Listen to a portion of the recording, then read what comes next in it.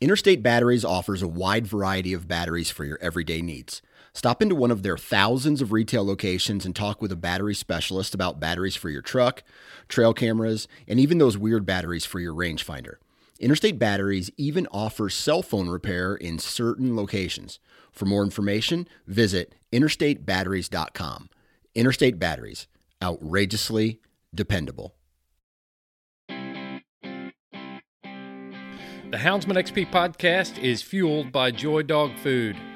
Joy Dog Food has a rich tradition of supporting the Houndsman of America. Founded in 1945, Joy is proud of its history and the relationship it has built with the American Houndsman.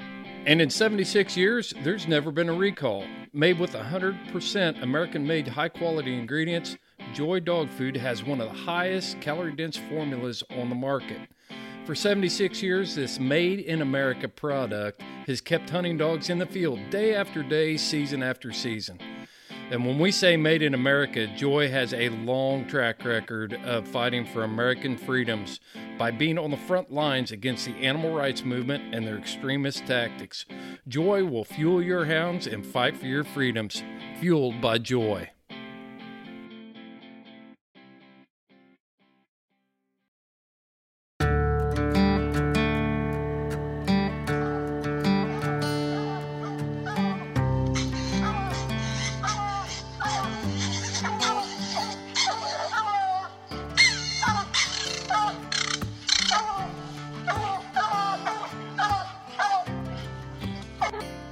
This is the Houndsman XP podcast.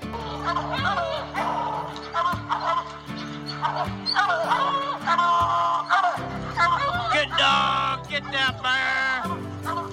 Get that bear in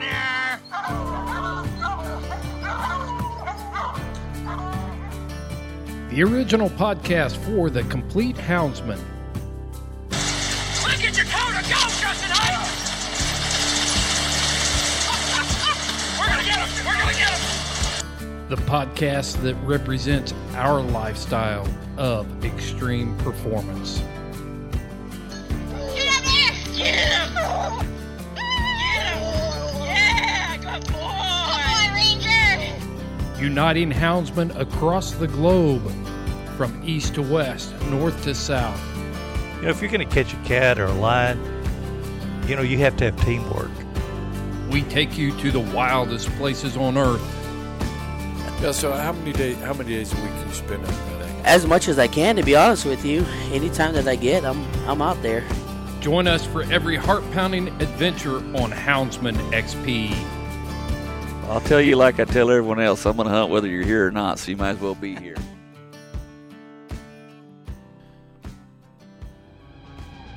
Welcome to the Houndsman XP podcast. I'm your host, Chris Powell, and I'm off the road. I've spent the last 3 weeks in New Mexico.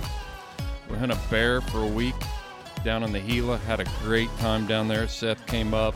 Ed Barnes and Tanner Herr from the Dogmen podcast, our newest show on the Houndsman XP podcast network, joined us for their first ever bear hunts, and we had a great time. You can check out the tailgate talks and things that we recorded from camp at 7,000 feet over on our Patreon page. Seth's got that stuff all dropped over there. He's doing a great job. You can join us on Patreon by going to houndsmanxp.com and hitting the Support Us tab. It'll take you right to our Patreon page. And why should you support this show? Why should you be spending your hard-earned money on Houndsman XP? Well, we appreciate every person that already has, but let me lay a few things out for you. First and foremost is the last 3 weeks that I spent wasn't just hunting. I spent hours in meetings and different things about the Colorado initiative, ballot initiative that's coming up for 2024. I was in contact with the Sportsman's Alliance, CRWM, that's Coloradans for Responsible Wildlife Management, Dan Gates, outfitters, professional outdoor enthusiasts out there, and we're coming up with a real plan on this thing. So your support helps us continue to bring that message to you. That's one reason. Also, the new Fulcry just rolled out, and it's getting rave reviews. I've read most of it myself, and congrats to Jason and Danny Doobie for reviving Fulcry. Man, I grew up looking at that thing and dreaming about being that houndsman that I was reading about in Fulcry. And it's a great publication, and we're proud to announce that when you join us on Patreon, you will get a complimentary subscription to Fulcry Magazine. That's one reason. The other thing that you're going to get when you join us at the $12 level is a membership to Sportsman's Alliance. So those two things alone are worth about $105, $110, somewhere around in there. So if you join us at $12 level for $144, you're already going to get $112 back of that, or $110 back of that as soon as you sign up. So we've also got discount codes and all that stuff over there. But you can check all that stuff out over on Patreon. I know we're wanting to get to this show, and I hate long pre-rolls. There's way too much front-end advertising in these things, but we have to do that to keep the lights on and keep rolling here. So this episode of the Houndsman XP podcast is a prequel. And the reason I'm bringing this up and I'm running this episode now, we featured Dan Gates from CRWM last week. Well, this podcast was recorded prior to the episode that we dropped last week. And this is Dan Gates. We're going to talk about what the CRWM is. We're going to show you what a good job looks like for your hound organization and how we need to get involved and be supportive of that. So we're going to give you some background. I'm telling you right now, I'm going to drop I haven't decided where I'm going to drop it yet. Maybe probably YouTube. Probably going to put it on our YouTube channel. But it's going to be a full-length video, and we're going to talk about what's going on in Colorado, what's happening in New Mexico, what's happening all across the country, and this constant fight that we have against the animal rights movement and the lunacy behind their philosophy on wildlife management. One of the things that I think we need to keep in mind, if you're a houndsman, this directly affects you, okay? It doesn't matter if you're turning a hound loose in Indiana or Colorado. This affects you because this is a typical example of how, these crazy people are hijacking responsible wildlife management. And a group that has basically had no investment in wildlife management for the last 150 years is gaining political traction and putting things on the ballot, and they're controlling our destiny. So let's put aside the mountain lion hunting deal. This is a direct attack on what wildlife management really is. I mean, that's what the problem is here, folks. They just chose mountain lions because we're an easy mark. We're unorganized, we're disjointed, and we really don't swing that big of a stick in the hunting community. So they were looking at us as chumps and somebody they could pick off. Well, I'm telling you that there's a lot of stuff going on, and we're standing up and we're saying, no, we're not. We're not chumps. We're not an easy mark. If you're going to get it, it is going to come at a high price. All right, so I'll climb down off my soapbox. You guys really need to listen to what Dan Gates has to say. They've built a great organization out there. Dan has been doing this for 30 years. I wanted to give you some background on who CRWM is, who Dan Gates is, and why conservation organizations all across the country are backing CRWM and consider Dan Gates the tip of the spear in Colorado. If you're still listening to this pre-roll, then good for you. You're the people that we're talking to. We know that 90% of the people aren't going to do anything. But the 10% of you that will, that's awesome. Man, we need you because you know people that I don't know. You have influence with people that will never listen to this podcast. So I want to get right into this interview with Dan Gates and the CRWM Coloradans for Responsible Wildlife Management. And if when you decide that you're going to get in this fight and you're going to donate money, time, resources, you're going to know who you're backing and the philosophies of why conservation organizations like CRWM are standing up to this radical leftist animal rights movement and how they are hijacking the things that we've paid for as hunters. We paid for this wildlife. We've asked to be taxed on this wildlife. And while we are more than happy to share it with everyone, we have paid the heftiest price for it. So here it is, folks. This is Dan Gates with CRWM. This is a box shaker. Let's get the tailgate down. It's time to dump the box.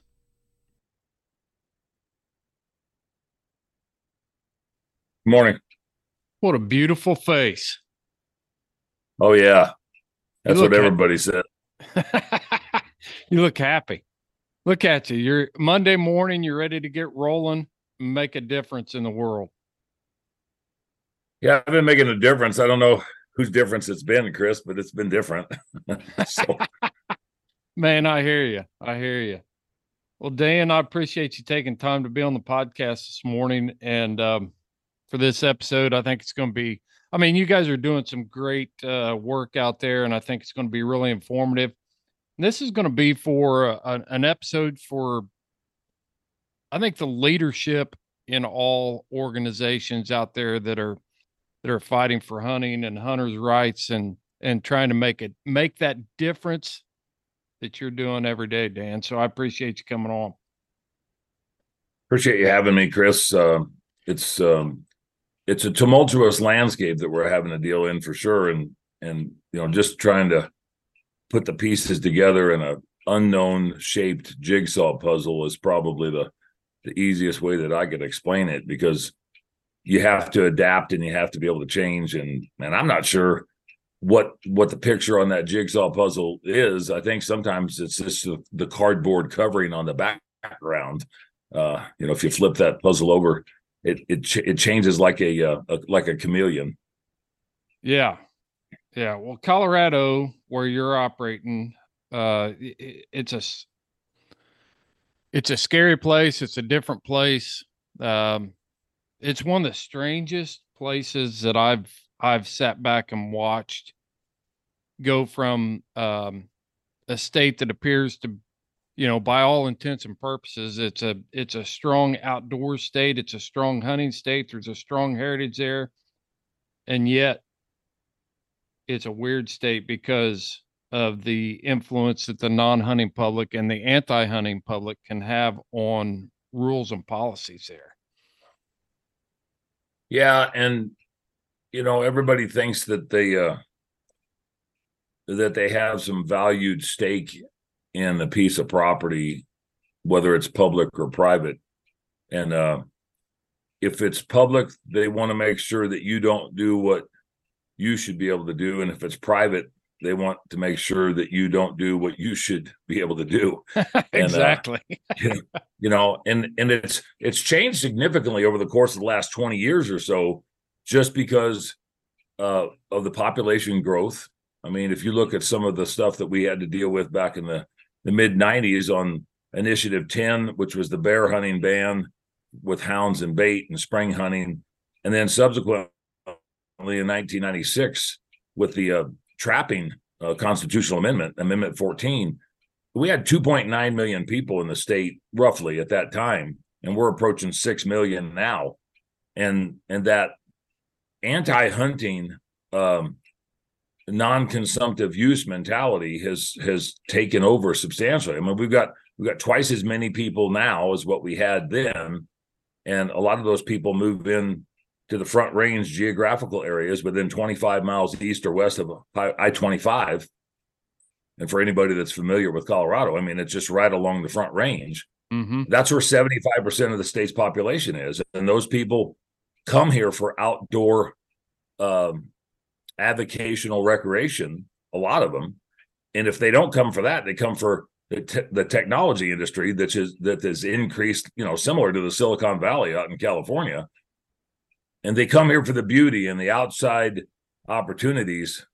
But it's their idea of beauty and outside opportunities, and they don't come here for the values and traditions and the heritage typically of what Colorado was formulated on and what our natural resources and wildlife depend on.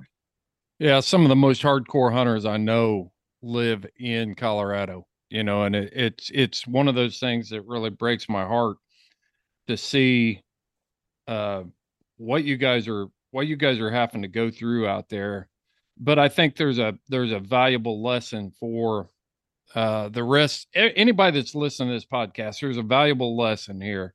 Everybody sits back and thinks it can't happen in your home state. It can't happen to you. And just like you said, in the last 20 years, we've seen doubling of the population.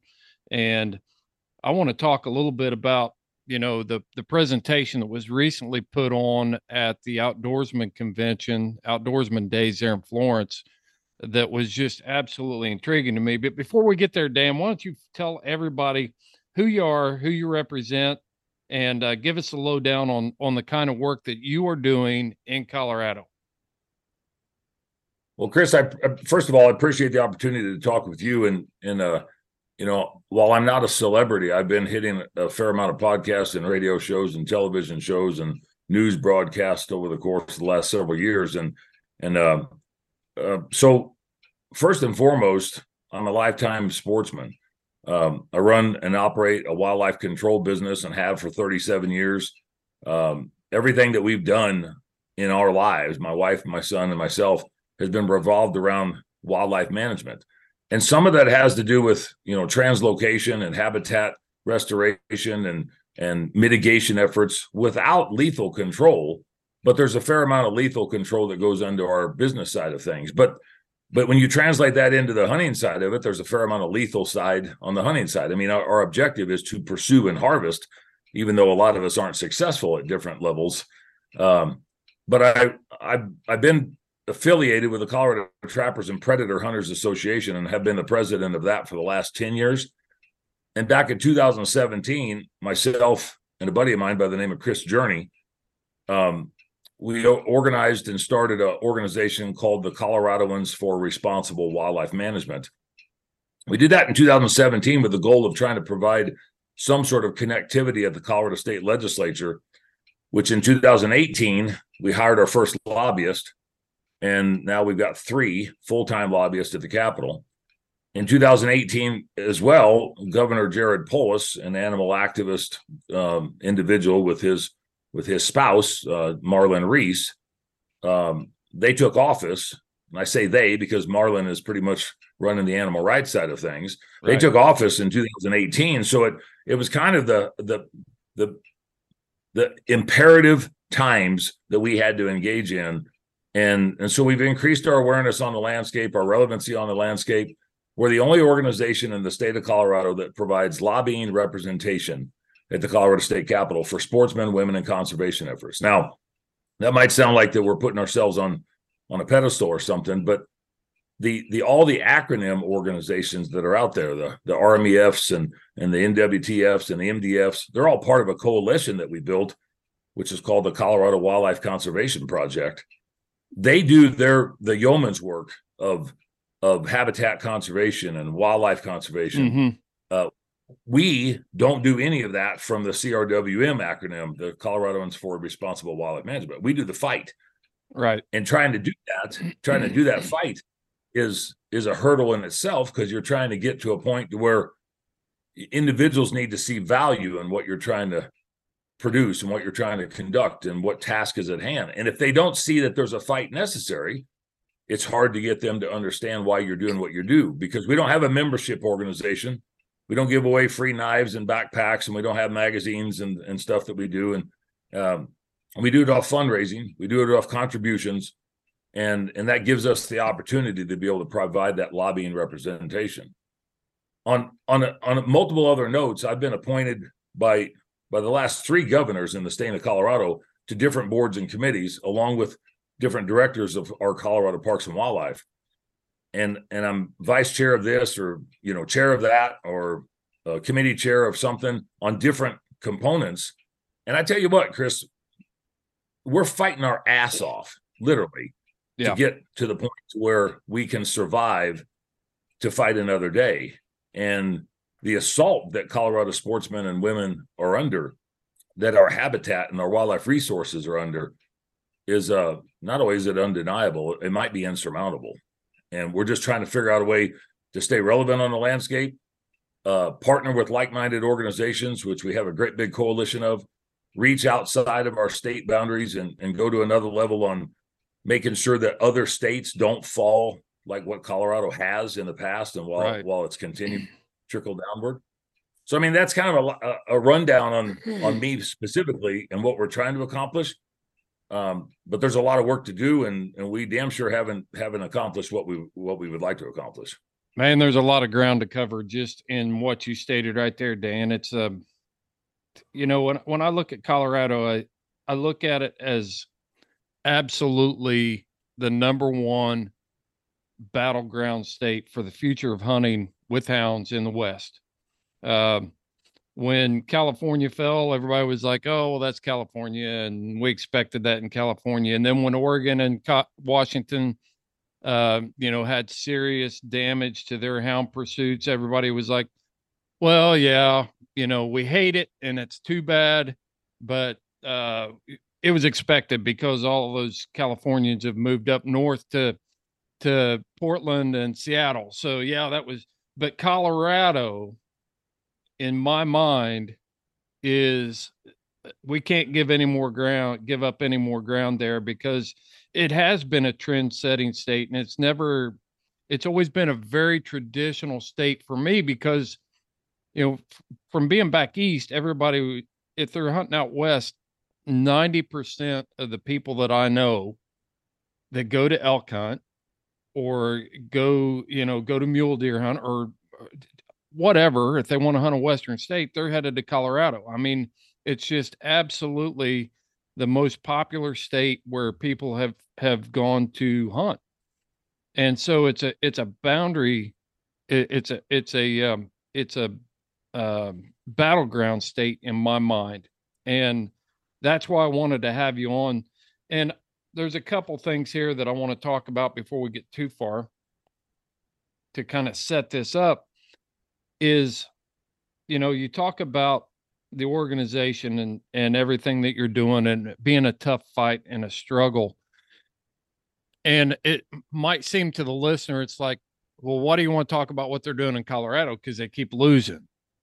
But it's not that you're losing, it's that you're hanging on and you are surviving. And I think there's a bright future ahead. And I think what you guys are doing sets a perfect model for other states that I know Wyoming just came up with a new hound organization. The leadership from that organization needs to listen to what you're doing in Colorado so that they can be prepared for the future. Montana, Utah, New Mexico, Arizona, even states back east here need to pay attention to see how you're operating. And I want to show people what a good job looks like and what a real organization does. So let's break down, you talked about the alphabet soup of Rocky Mountain Elk Foundation, National Wild Turkey Federation. There's others. There's the Sheep Foundation, Mule Deer Foundation. So why are they not? I think we have to go back to square one. I think when people pay their membership to, like, the Rocky Mountain Elk Foundation, they want the Rocky Mountain Elk Foundation to rise up and fight for their rights. And why can't an organization like that do that? Well, first and foremost, Chris, most of those organizations are classified under the IRS tax structure as 501c3s, as a charitable organization. And so it doesn't allow them to do very much, if any, lobbying and campaigning for specific things. Now, they might be able to send out call to action letters and get their memberships to do so. And RMEF has some representation in Washington, D.C., but originally those organizations weren't structured 25, 30, 40, 50 years ago to get engaged in the fight, because the fight wasn't part of the cause. It was part of the stewardship and part of the habitat conservation component, because of what happened through history on Dingell Johnson and Pittman Robertson excise taxes and what we've done for charters and bylaws and so forth. That being said, all of those groups, like I say, do the yeoman's work when it comes to what they signed up for, but they didn't prepare for the onslaught 30, 40, 50 years ago on what we have to deal with in today's environment. And so while some of them are trying to figure out how to adapt and how to, create a detour and modify their approach on the landscape, they still have to answer to the members. They still have to answer to board of directors and through their bylaws and through their charters and through their mission statements and so forth. That's the main reason. And when we are a 501c4, so we are not a charitable contribution organization. So if somebody gives us $100 or $10,000, it's not tax deductible. It is on those other organizations, and that's the driving component. We can do most of our lobbying and campaigning can be conducted under that 501c4, and we do education as well. So it has to be divvied up. It's between 51 and 49%, one way or the other, education and campaign.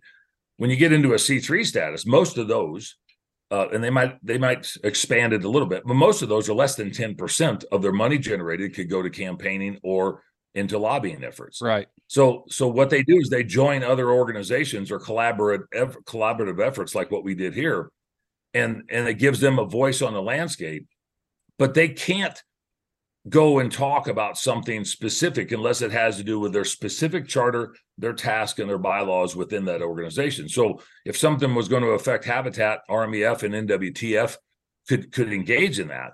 But if it's outside of that Habitat side of things, they're starting to cross the lines and intersect some things that they maybe shouldn't engage in. Yeah, that's the main reason. The 501c3 deal is a slippery slope, and the IRS is always moving the goalposts on that. Mainly because of who sitting at the top of the heap calling the shots at the time, with every election cycle. And when the 501c3 language actually says that an unreasonable amount of your efforts can't be spent on campaign or lobbying type efforts, political type stuff. Well, that is totally wide open for any person to define, look at your books and say, well, we think you're being unreasonable. What is unreasonable? It depends on who's sitting in the, with their finger on the power button at the time. Well, and that's why it's so important for all of us to be members of multiple associations. But I got to give a throw out to like Safari Club International. I mean, they have a C4 arm of their C3 institution, and they probably do more on the landscape as a whole than most other of those organizations. And I'm not here just to tote SCI, but they have offices in Washington, and then they actually have attorneys throughout the country that they work with or that are established under SCI to be able to do exactly what we're talking about. Most of those other organizations that we're referencing don't have that capability at this point in time because they haven't diversified enough to be able to do so under the tax code. And that's a big swamp land to dive into, but you start talking about taxes and different things like that. And I think people donate when they see the ability to get a tax break. But even when you get into the tax code, you've got to have a certain amount of charitable donation compared to your income for it to count. And you can't exceed this and you can't exceed that. So I'd like to maybe you're not this in the right show to do this on, but sometimes we need to have an education class on how do we support a C4 that's getting in the fight and still be able to take that off for taxes, and simply set your kennel up as an LLC or a sole proprietor and track that membership to like your organizations and other organizations that you're paying into, and then you can write it all off as a business expense. But that's a whole other podcast with an accountant. Let's talk about, and I'm not throwing anybody under the bus because there's no need to. Like if I pay my dues, and for my audience, let's just dial it down to where my audience might be able to understand it. Or I didn't mean to sound like they couldn't understand complex issues. That's not what I'm saying at all. It's just oftentimes I see in the hound world, them aggravated, and I've been here myself, so I'm going to put myself on this. I used to feel like some of the registries like United Kennel Club and Professional Kennel Club ought to stand up and fight. They ought to stand up but that's not their business model. There are other organizations out there that are set up for that. And so when we talk about an organization like RMEF, Rocky Mountain Elk Foundation, the work that they've done has been astounding.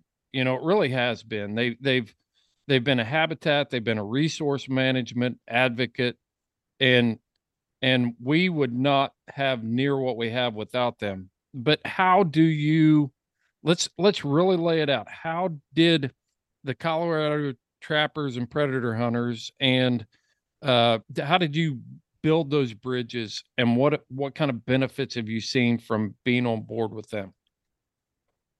Or even SCI or whatever it is, SCI or whatever. Yeah.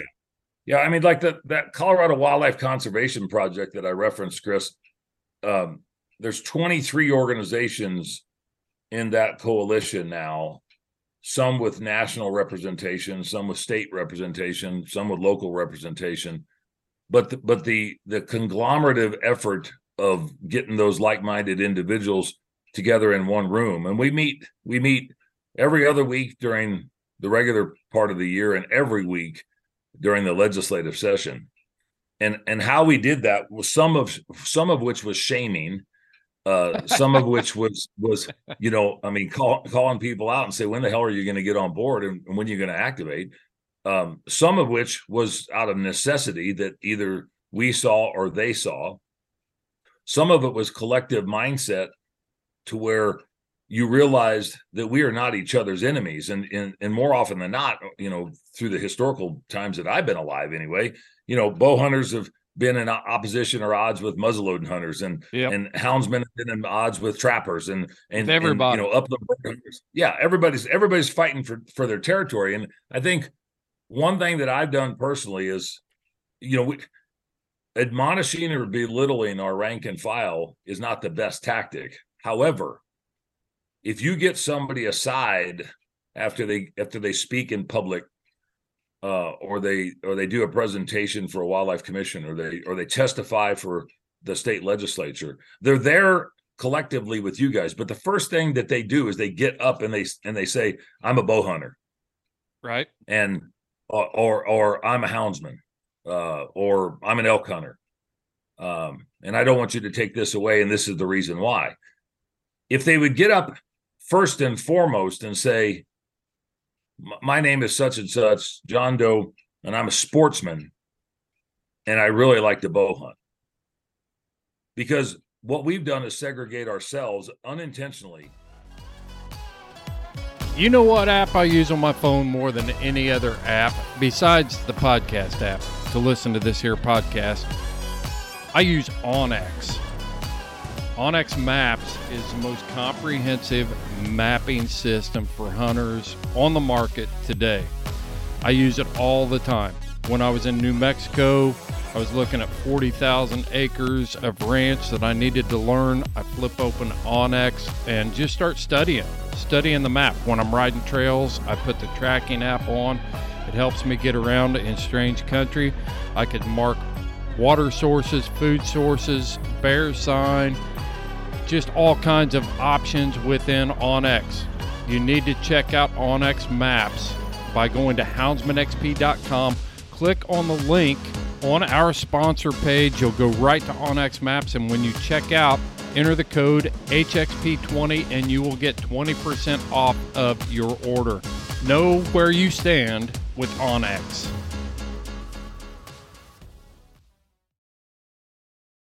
Hey folks, there's a few companies that I want to recognize before we get to the podcast because they have already made a commitment to be directly involved and get behind this effort that's going on in Colorado to defeat the animal extremists out there and keep responsible, science-based wildlife management at the forefront for managing our wildlife that we as hunters have paid for. Those 3 companies, let me run through them. I might even mention 4 here. All right, so the first one is Freedom Hunters. I'm very proud to partner with Freedom Hunters and be the coordinator for outdoor adventures and hound adventures for Freedom Hunters. And it's easy to get involved. You send me an email and say, hey, I'd love to take America's veterans on a hound hunting adventure, and we'll get you hooked up.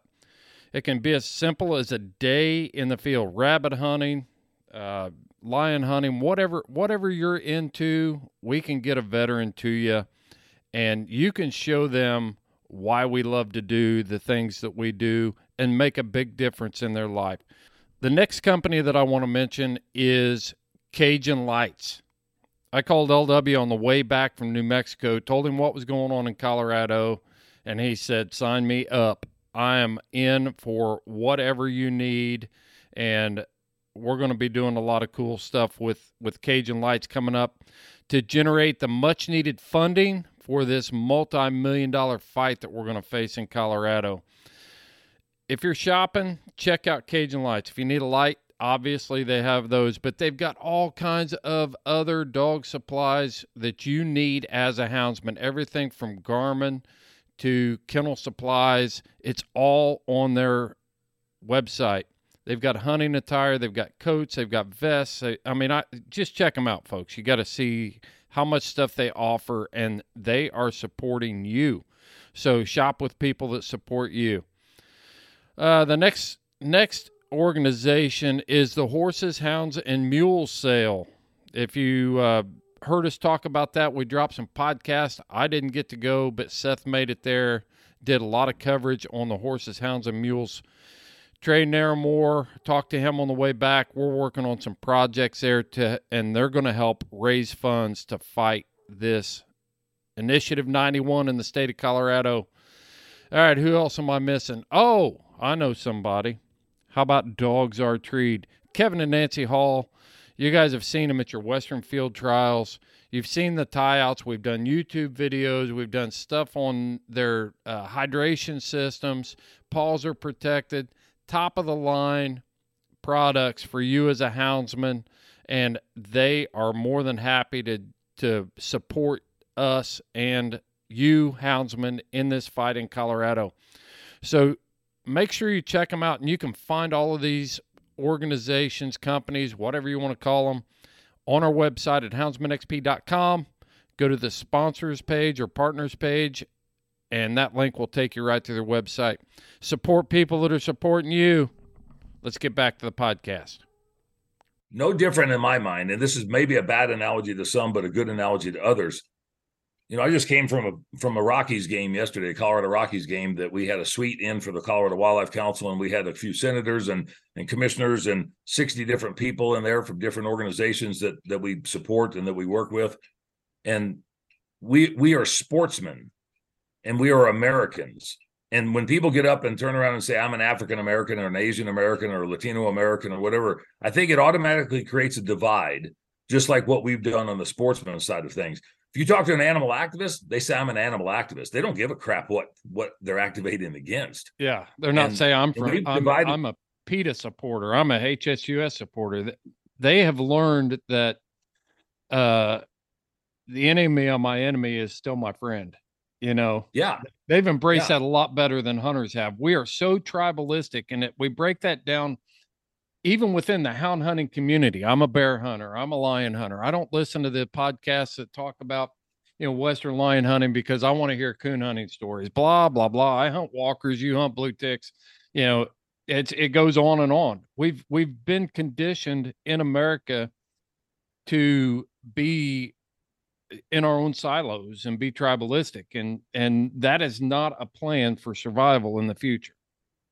Not in this landscape, because there was some information put out not too long ago that indicated something to the effect, and this isn't verbatim, but the average sportsman is a member of 7 different sporting related or habitat conservation organizations. But we are outnumbered on the landscape about 20 to 1 when it comes to organizational representation from those anti-type hunting groups. But the kicker is those anti-hunting groups are pretty much members of 2 or 3 individual groups. So they dedicate more time and effort to 2 or 3 specific organizations. Now, some might be members of 5, and some might be members of 1. I can't tell you how many damn magazines I get a month and how many life memberships that I have. Right. But I get counted about 12 times or 13 times for every one of those when it's only really one of me. Mm-hmm. And our opposition gets counted about 10 times, but it's really only maybe 5 or 6 of them, but they outnumber us so substantially. We have to figure out a way to make sure that when I'm talking about a white-tailed deer hunter in Illinois, or a coon trapper in Indiana, or an alligator harvester in Florida, we're doing the same stuff. Mm-hmm. And we've divided and conquered to where we don't put as much value into everybody else's problems because it doesn't affect us. But when that other guy is gone and that other avocation is gone, now it starts to come back in our wheelhouse and it affects us. Right. We are not united as a whole. We could be the most powerful bunch of individuals when it comes to a sector of the community because of the passion and the drive and the money and what we do for the landscape and the influence that we have. We divide and conquer ourselves more readily unintentionally. We don't intentionally do it. It's part of human nature, the way we act. So how much value is there in that, Dan, or are we hurting ourselves by diversifying and putting our membership in so many different things? Talk to me a little bit about that, because you kind of threw me for a loop there. We are being counted multiple times, but are we dividing our attention too much? What's your advice on that? I think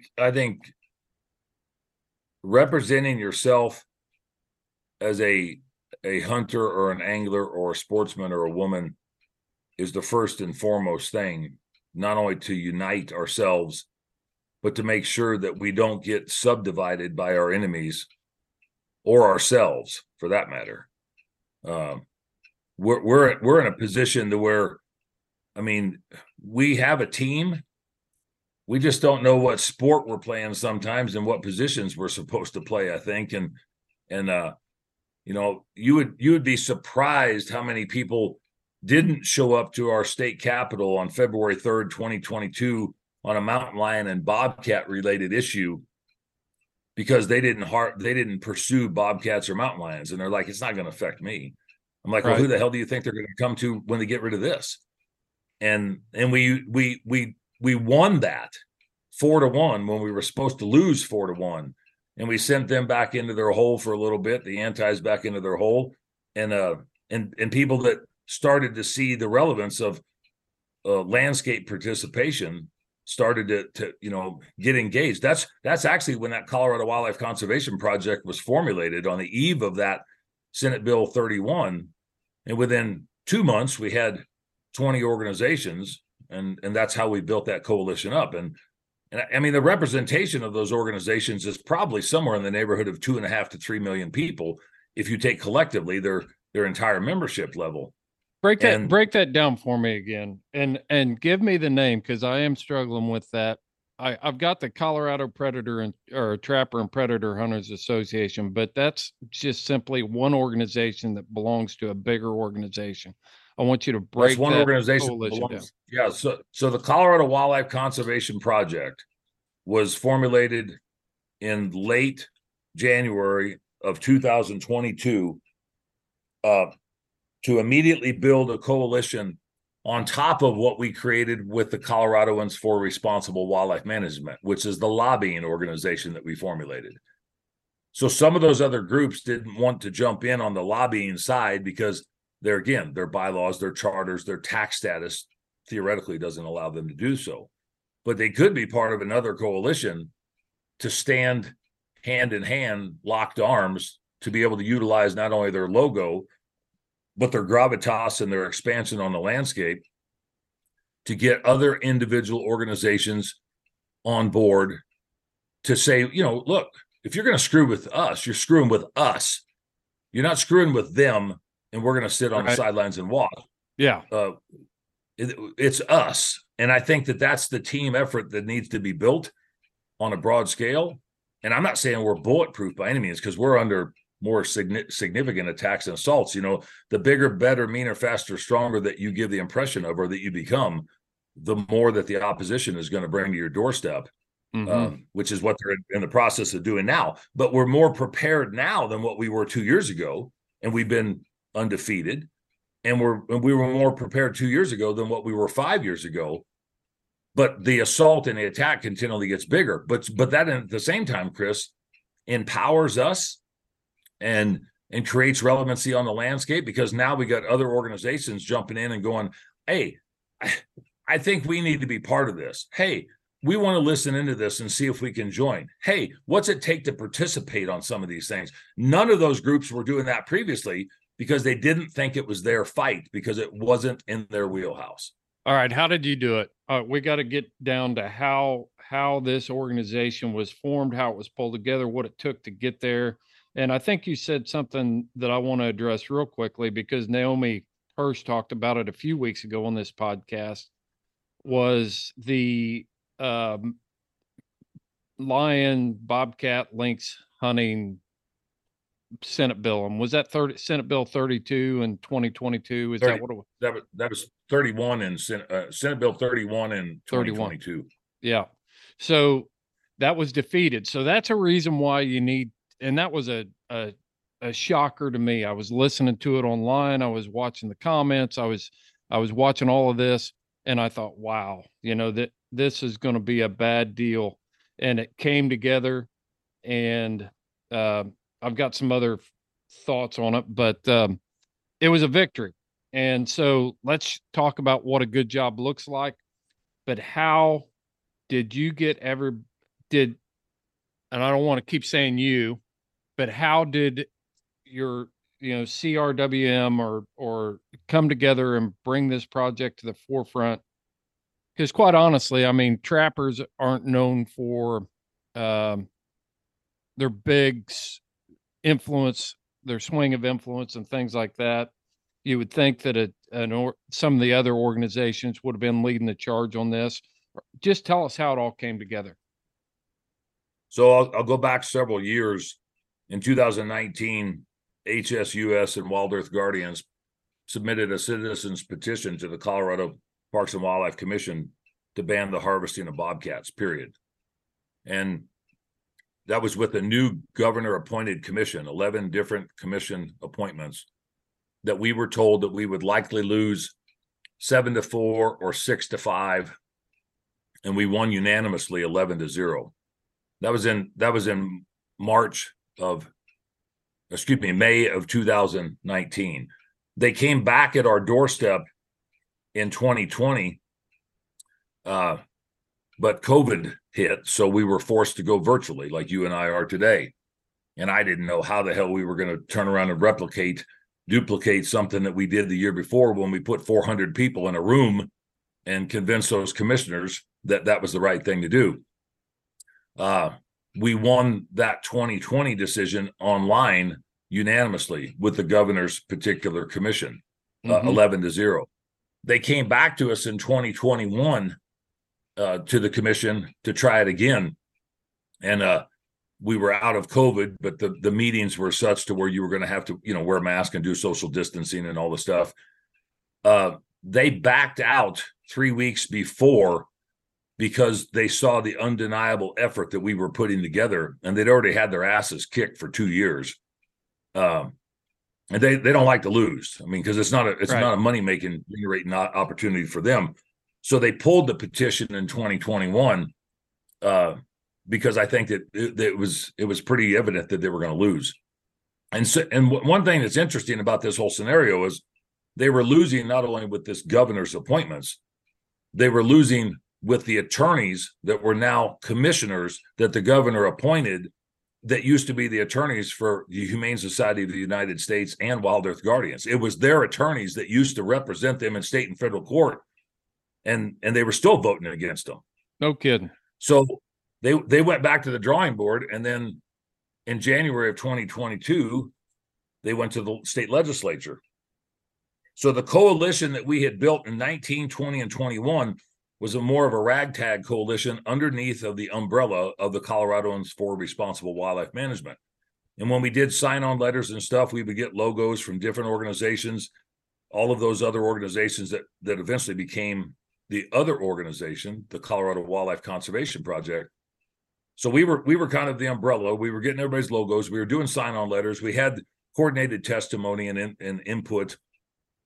2022 came along, and we didn't know what we were going to be able to do that was be relevant enough at the state capitol. It's a different landscape going from a commission to the capitol, Right? And it's going to be a different landscape from the capitol to a ballot initiative.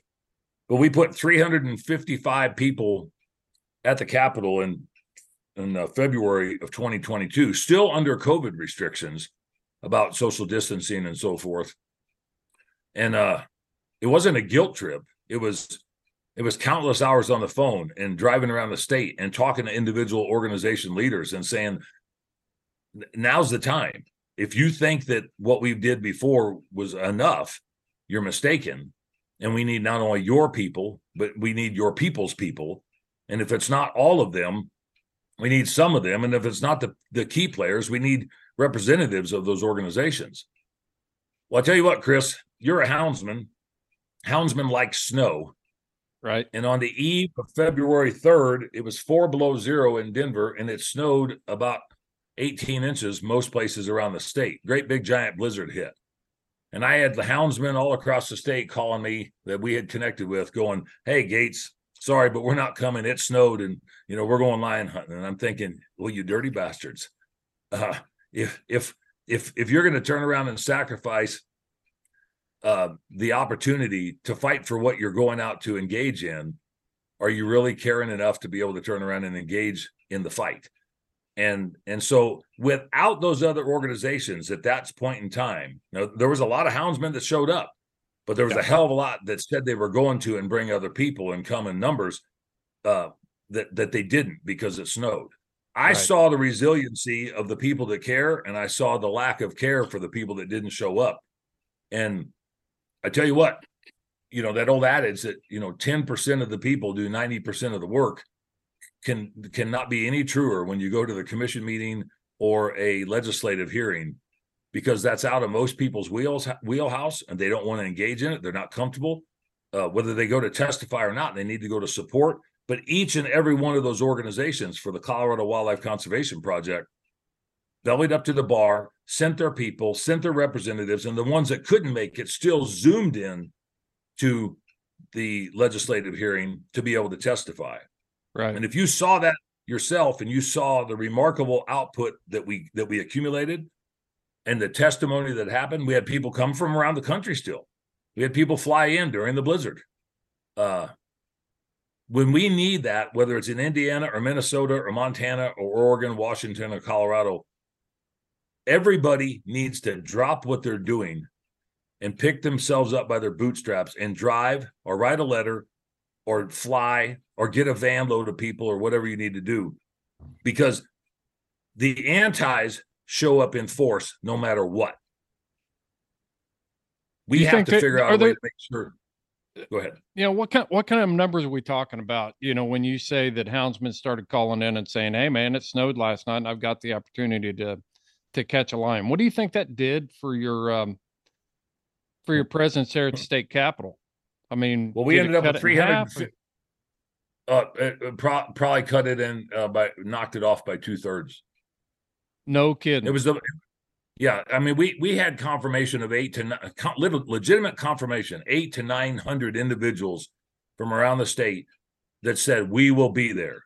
My friend and I, my uncle and I, my next door neighbor and I, my outfitter buddy and I, my game warden and I, we will be there. And we ended up with 355. And it got to the point to where I would see somebody's number come up on my phone. I wouldn't even answer it because I didn't want to be pissed and turn around and chew somebody's ass. And the most debilitating part of that whole process was the day and a half before, all the way up to the morning of, when either the text messages, the emails, or the phone calls came in, and overwhelmingly, it was individuals that were more concerned about one day of hunting than trying to save hunting overall. Now, the bad part about this is, Chris, we won 4-1 in the I was Senate. just getting ready to say that. Go ahead. Yeah, we won 4-1. But the 60% of the people that said that they were going to be there, and I haven't talked to every single one of them, but a lot of them have said, well, I'm glad I didn't need to be there. The hell you didn't need to be there. Just because we won then with the showing that we did doesn't mean that we're not going to have to do that again. And if we'd have had 2 or 3 times as many people there to start with, maybe it would have showed such optimal force that our opposition would think twice. They think that they lost by the skin of their chin because it was still 4-1. Yeah. We overwhelmed them at the Capitol with 355 people. Think what we'd have done with 1,000. I was just getting ready to say that. You know, you have that kind of show of force to show up, especially in the weather conditions you had. And houndsmen aren't scared of snow. I was scared of snow. I was flying in there. But I thought, man, I'm going to get stranded in Kansas City or someplace like that. And because we leaned into it heavy when you guys were in the middle of that fight, we leaned into it heavy. I contacted a lot of different people and made them aware of what was going on. And we did podcasts about it and things like that. But I was planning to come, and you had that same thing. And it's like, well, you know, what am I going to do now? But yeah, I can also, Chris, you're like 15 hours away by car. I'm talking to guys that were 2 or 3 hours away by car. Well, I was just getting ready to say that if I had but I would also think that, you know, if I had an epic mountain lion hunt planned, you know, I drove through a damn blizzard to get to the Swan Valley one time, you know, so I'm throwing myself under the bus here, but it's also a deal. There's no buts about it. You know, I didn't show up, but the thing, I like what you said. You put 1,000 people on the steps of the Capitol and you lock up traffic downtown. You've got to make it inconvenient and a headache for the legislators inside that hall and the committee members inside that hall, because they got to look for overflow. Yep. They've got to look for overflow rooms because they can't have people standing outside when it's -4. They don't want the liability. They've got security issues. They've got parking issues. They've got all these other things that are going on. And now all of a sudden they're like, man, we don't want to go through that shit show again. So the next time this comes across our desk, we're going to say, not today. We can't do this again. We're still reeling from 2022. But now we're looking at this thing rearing its ugly head again. We're looking at it rearing its ugly head, and on the coattails or the heels of our victory, you know, we were shut down substantially just as everybody else was because of COVID. I mean, you could only do a certain amount. So much of this became a Zoom component. You and I probably wouldn't be doing the same type of thing if we hadn't had COVID. I mean, it would have been, you know, some other format. Yeah. But you know, for quite some time we've been running and utilizing the opportunity for the Congressional Sportsmen's Foundation Sportsmen's Legislative Caucus at the Capitol. And I help MC the monthly meetings for that caucus with our representatives in the state legislature, both in the House and the Senate, and both on the Republican Democratic side. And so every year since right before COVID, we've done Sportsman's Day at the Capitol, and we've been fortunate enough to have decent enough weather. But we put 300 or 400 people on the steps of the Capitol, and we feed the legislators and all the sportsman community a wild game feed. This past year, it was on April 27th, and I think we fed almost 500 people, had great weather. But we're building relevancy with all of these other organizations to be able to do that at the Capitol. We also do a legislative reception. The first 2 weeks of the legislative session, we do a legislative reception, and we feed wild game and have this interconnectivity with legislators that are so inclined that want to pay attention and participate in the caucus. This last year, in January this year, we had 34 of the 100 Colorado legislators at that reception. We have the largest attended caucus in the Capitol. All that being said is fantastic compared to what we used to be, but it puts a crosshair on our back and a red dot on our front because of this administration and because of the way Colorado has changed. And we saw no other way to be able to do it than to try to escalate our presence on the landscape and try to cast a broader net. Yeah, but how do you do it, Dan? Because I mean, legislators shy away from things that are controversial. They want to be in their safe space. They want to be able to appeal to everybody and get everybody's vote. So I want to really be able to talk to the guys that are out there at the Eastern Idaho Houndsman Association and New Mexico Houndsman Association. New Mexico's next on the list. I'm just going to give everybody that prophecy right now. New Mexico's coming. But how did you do it? I mean, how do you get 34, have the biggest caucus, do all this stuff that you're doing there? Show us what that entails. How do you get that done? Because I know there's people sitting out there that are like, we couldn't even get, 20 people to come to our last association meeting. So how do they pull all this together? Well, the biggest thing is it's countless hours. It's passion. It's a chip on your shoulder. I think it's pride, and it's building relationships. And that's not only amongst your own organizations, but that's actually extending an arm and an olive branch to like-minded individuals that come off the landscape that represent your particular state. When legislators, get elected, for the most part, they are ignorant on the landscape when it comes to wildlife, natural resources, unless they come from that background. And I would like to say that, Colorado is a complete blue state. Every elected office we have in this state is blue. There is no red. There's no pink. There's no purple. If you went to buy us as a crayon box, you'd get, 128 colors of different shades of blue. Right.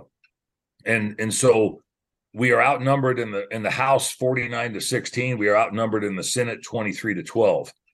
And we still get bipartisan support on some things, not all, depending on political aspirations and so forth. But we still get bipartisan support.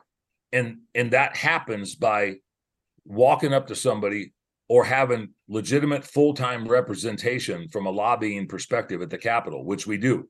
We've got those 3 lobbyists. And then making sure that there are representatives of our organizations are part of that conversation, that those legislators feel that we can be an added bonus or a resource on things that they're not familiar with. Now, they might reach out to us or we might have to reach out to them, but they know that we're a legitimate resource and we're talking about the cause, not about my wants, wishes, and desires. The cause is the North American model of wildlife conservation. The cause is sustainable stewardship of our natural resources, no matter what landscape that we come from. The cause is making sure that we have water and clean air and habitat and wildlife resources for all generations of Coloradoans and visitors alike. Those are things that we've built upon to make sure that we create a message that is consistent with people that are not from our side of the fence. They're not from our landscape. I mean, somebody who lives in Denver that was just elected to the state legislature to represent a district that's going to vote on all of our stuff has to have some knowledge about some of the stuff. Who are they going to get it from? The antis, or are they going to get it from us? All right. So I keep trying to boil this down and boil it down. So what you're saying is that to be effective, then you have to have your messaging down in a way that is undeniably valid and can be supported on a wide base.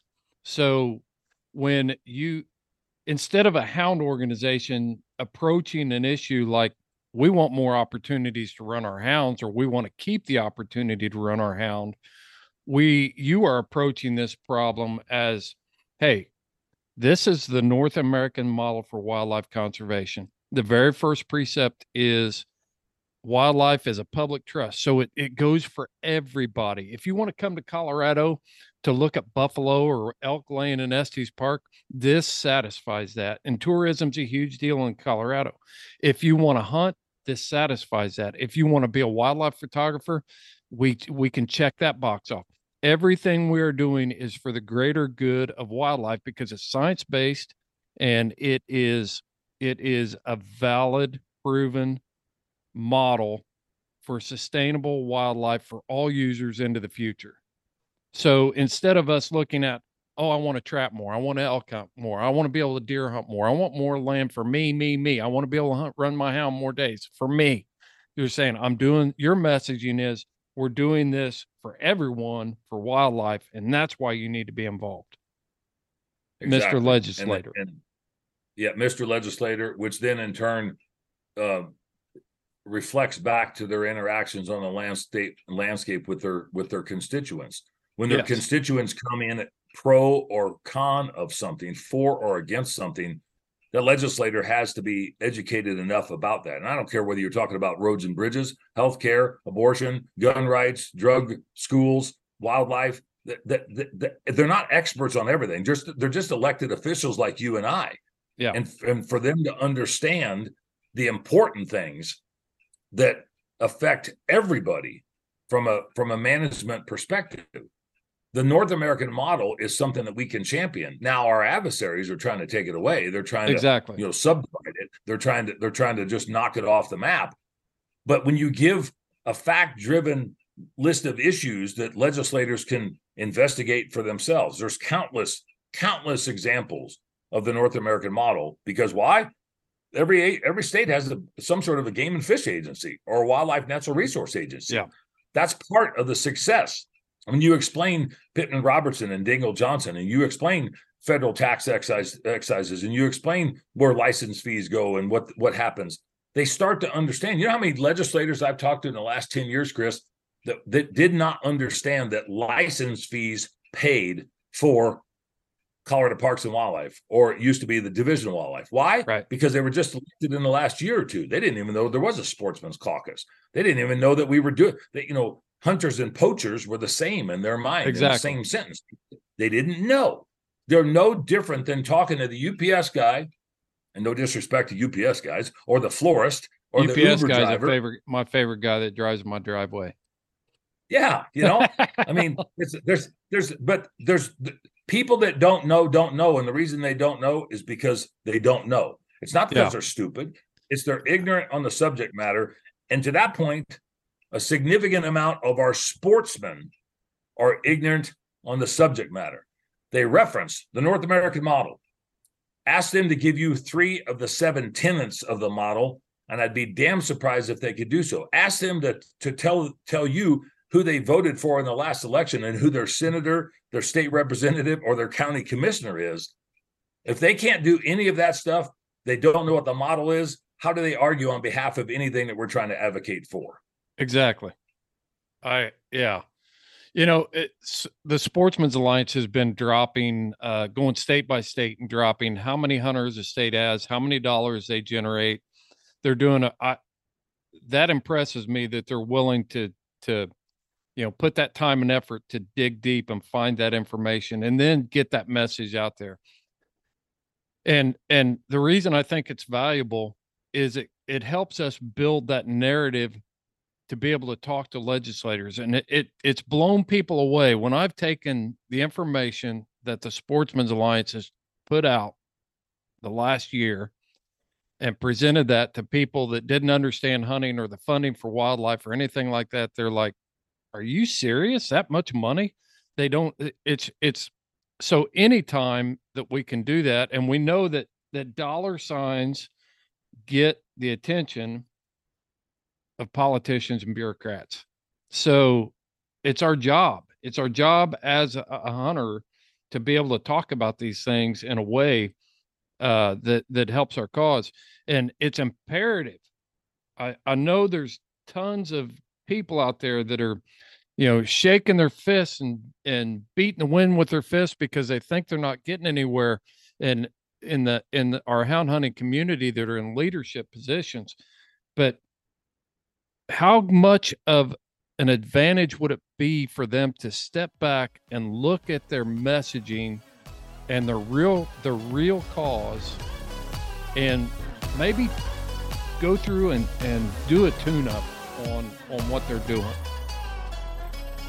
Well, I mentioned it earlier in this conversation, and a big difference when you're talking about a wildlife commission citizens petition, and then stepping up to a legislative effort, and then working into a ballot initiative, whether it's a state ballot initiative or a city or municipality ballot initiative, which Denver is getting ready to face this November on a fur ban that would ban the sellability of any fur product, including fly tying stuff, tide flies, beaver felt hats, you name it. I mean, so there's a big difference. And I think Sportsman's Alliance, Howl for Wildlife, that has come up in the last 2 years over out of California, they all have a particular vested interest in the fight, and they all have their technique and their mannerisms and their task at hand of what they're trying to accomplish.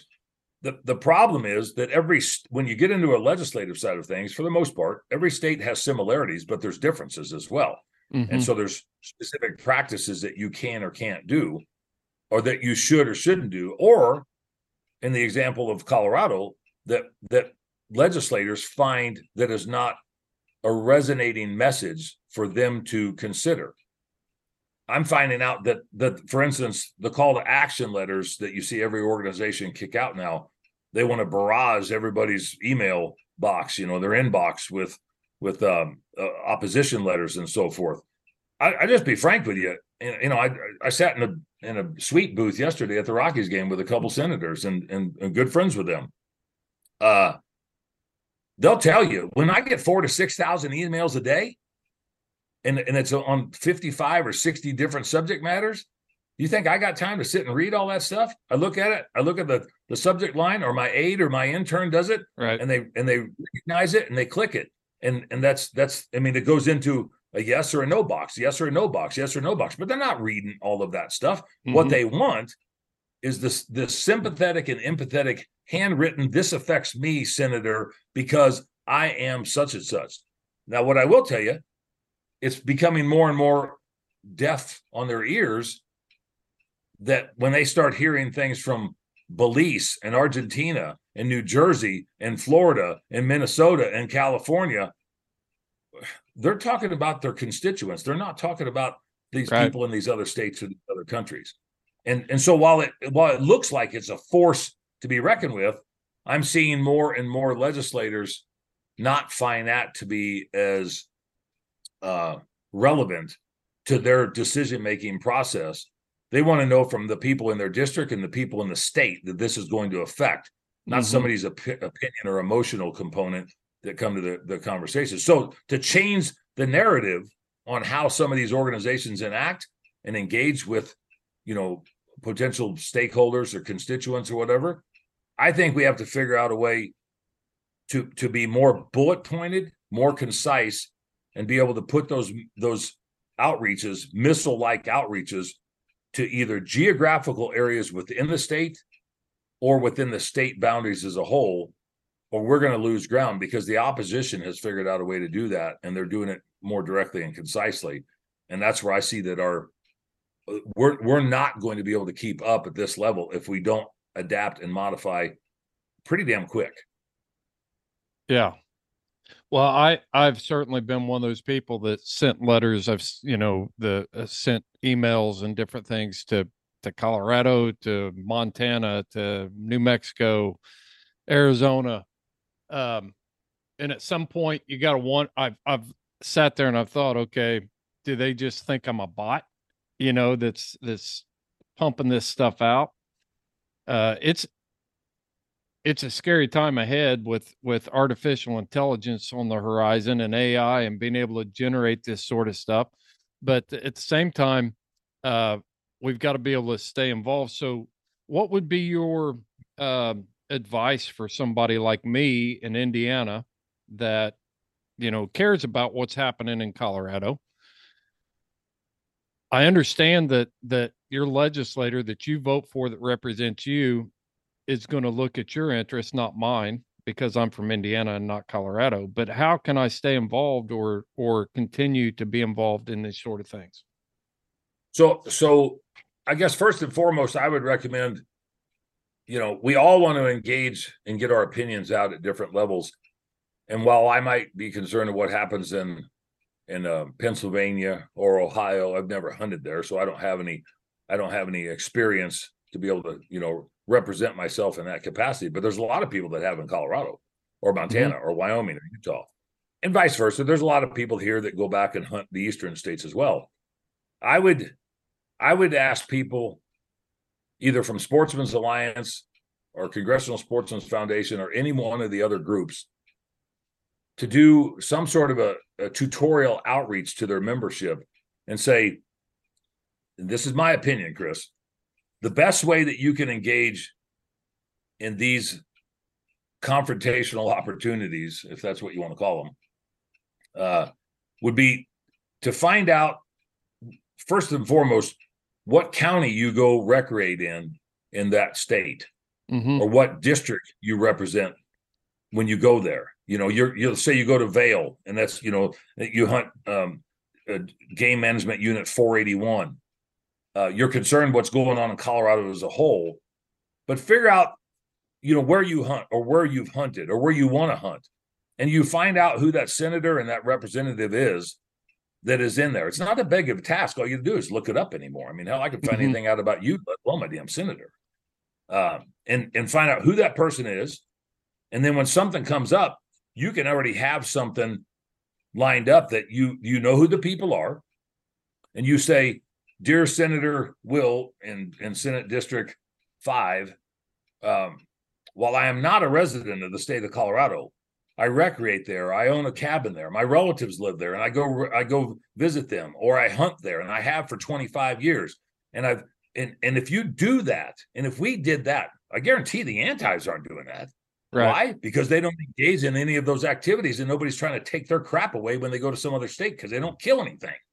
Nobody's going to try to turn around and take Disneyland away or right. The SeaWorld or anything. So if we did that, knowing full well, and I'd like to get into it real briefly, but knowing full well, when you have ballot initiatives that come up or legislative issues that come up, you write the legislator in the area that you go recreate or that you go travel to or that you have a residence in or you got relatives in, and reference your engagement and your connectivity to the state. I visit, I spend my money, I will continue to come if the state allows me to do so. If it doesn't, I'll be forced to look other places. My relatives depend on this. My relatives engage in this avocational activity, and give them an idea of some sort of personal value that you have, as opposed to, I don't want you to take this away, but I've never been there to turn around and utilize any of it. Yeah. And I don't plan to either, but it's wrong. And I don't plan to. I saw on Facebook that they needed help. So yeah. Put some connectivity, because I will tell you, excuse me, that 10 of those letters from non-residents would resonate and compute to 1,000 or 1,500 or 2,000 or 2,500 of those push your damn email button letters that they get hundreds of every single day. Right. Yep. That's building an armament. Well, Dan, I don't want to cut anything short with you, but I know you are a busy guy. So I just want to take a couple minutes here. I would like to hear, give you the mic and let you speak to the leadership of our hound organizations in our hound hunting community, and give them maybe the top 3 things that they can start doing right now to be more effective as an organization leader for their membership, and how to gain that influence. What are some top bullet points you can give them? Well, first and foremost, Chris, the workings are in progress as we speak to have one, if not 2, ballot initiatives that the entire state will vote on in November of 2024. And the wording that would be used in some capacity would be to protect native big cats in Colorado. Mm-hmm. And that is a complete ban on the harvest of mountain lions and bobcats. And as they put in their language, lynx, which are endangered and federally and state protected. Right. But as they did on Senate Bill 31 back in 2022, they included links in there because it's emotional driven and it's eye catching and like we're out there killing endangered species. But the biggest thing that I can say of what we're going to deal with in the next 18 months and how people engage is, if you know somebody in the state of Colorado, whether they are a mountain lion pursuer or harvester, or they trap and they harvest bobcats and predator call or whatever, if you know of somebody, reach out to them and ask them who their representative and who their legislator is. Mm-hmm. Don't do it 2 months before the general election in November. We need sufficient input to build up through this next legislative session, which starts the first week of January and goes through the second week of May. Now, the legislators are not going to probably be able to pull anything off as far as the ballot is concerned, but the legislators have to know about the concerns of people referencing this particular initiative that would essentially juggernaut the antis into a snowball effect around the country. It's not about Colorado. The first step is Colorado. Yes. They've already done California, Washington, and Oregon. Yes. What we've got to deal with in Colorado, they're using this as a sounding board and a launching pad. And if people around the country or in Colorado, if they're listening to this, don't start to activate, motivate, and engage on their own now, it'll be too late once the signatures are gathered and they start spending hundreds of thousands of dollars a week on anti-hunting campaigns, because the campaign will talk about mountain lions and bobcats. But I can tell you that we will not be any way, shape, or form able to defend just mountain lions and bobcats. It's an assault on every single level. It's everything that we do at every single level. And for the general public to understand that it's not about one species. It's not about one method of take. It's not about anything that we're doing except for the cause of what we stand for and the cause of what the antis are trying to take away. The North American model of wildlife conservation is under assault. It's under attack. It doesn't matter whether you use a hound, Chris, or you use a beagle, or you use a lab for waterfowl, or you turn around and want to utilize decoy dogs for coyotes. If you use a dog in any capacity, they want to take it away. If you use a bow and arrow, they want to take it away. If you use a muzzleloader, they want to take it away. Crossbow, take it away. I'll tell you, and if you even think that they're not part of this equation, they are in some capacity. Reach out amongst yourselves. Reach out to your communities. Reach out to your organizations. Reach out to your legislators and legislators that you know of everywhere else. And start to activate on your level. Start to activate on what you do, where you do it, when you do it, with whom you do it. And I just, I tell my buddies all the time, get off your ass. Get off your ass and do what you gripe about. We spend more time griping about this stuff that if we'd have just done it, we wouldn't be griping anymore. We have to be able to be motivated ourselves. I look at some of the posts on social media and I think, it took you more time to make this rant on social media to a bunch of people that are not influencers. They're not policymakers than if you would have written this same thing to your legislator. We're more concerned about followers on Instagram with people who have no effect on our life, have no influence on our life at all, and yet we're not getting to know the person that's elected in our county, state, local, and state governments that do have influence on our lives. It's a crazy world we're living in.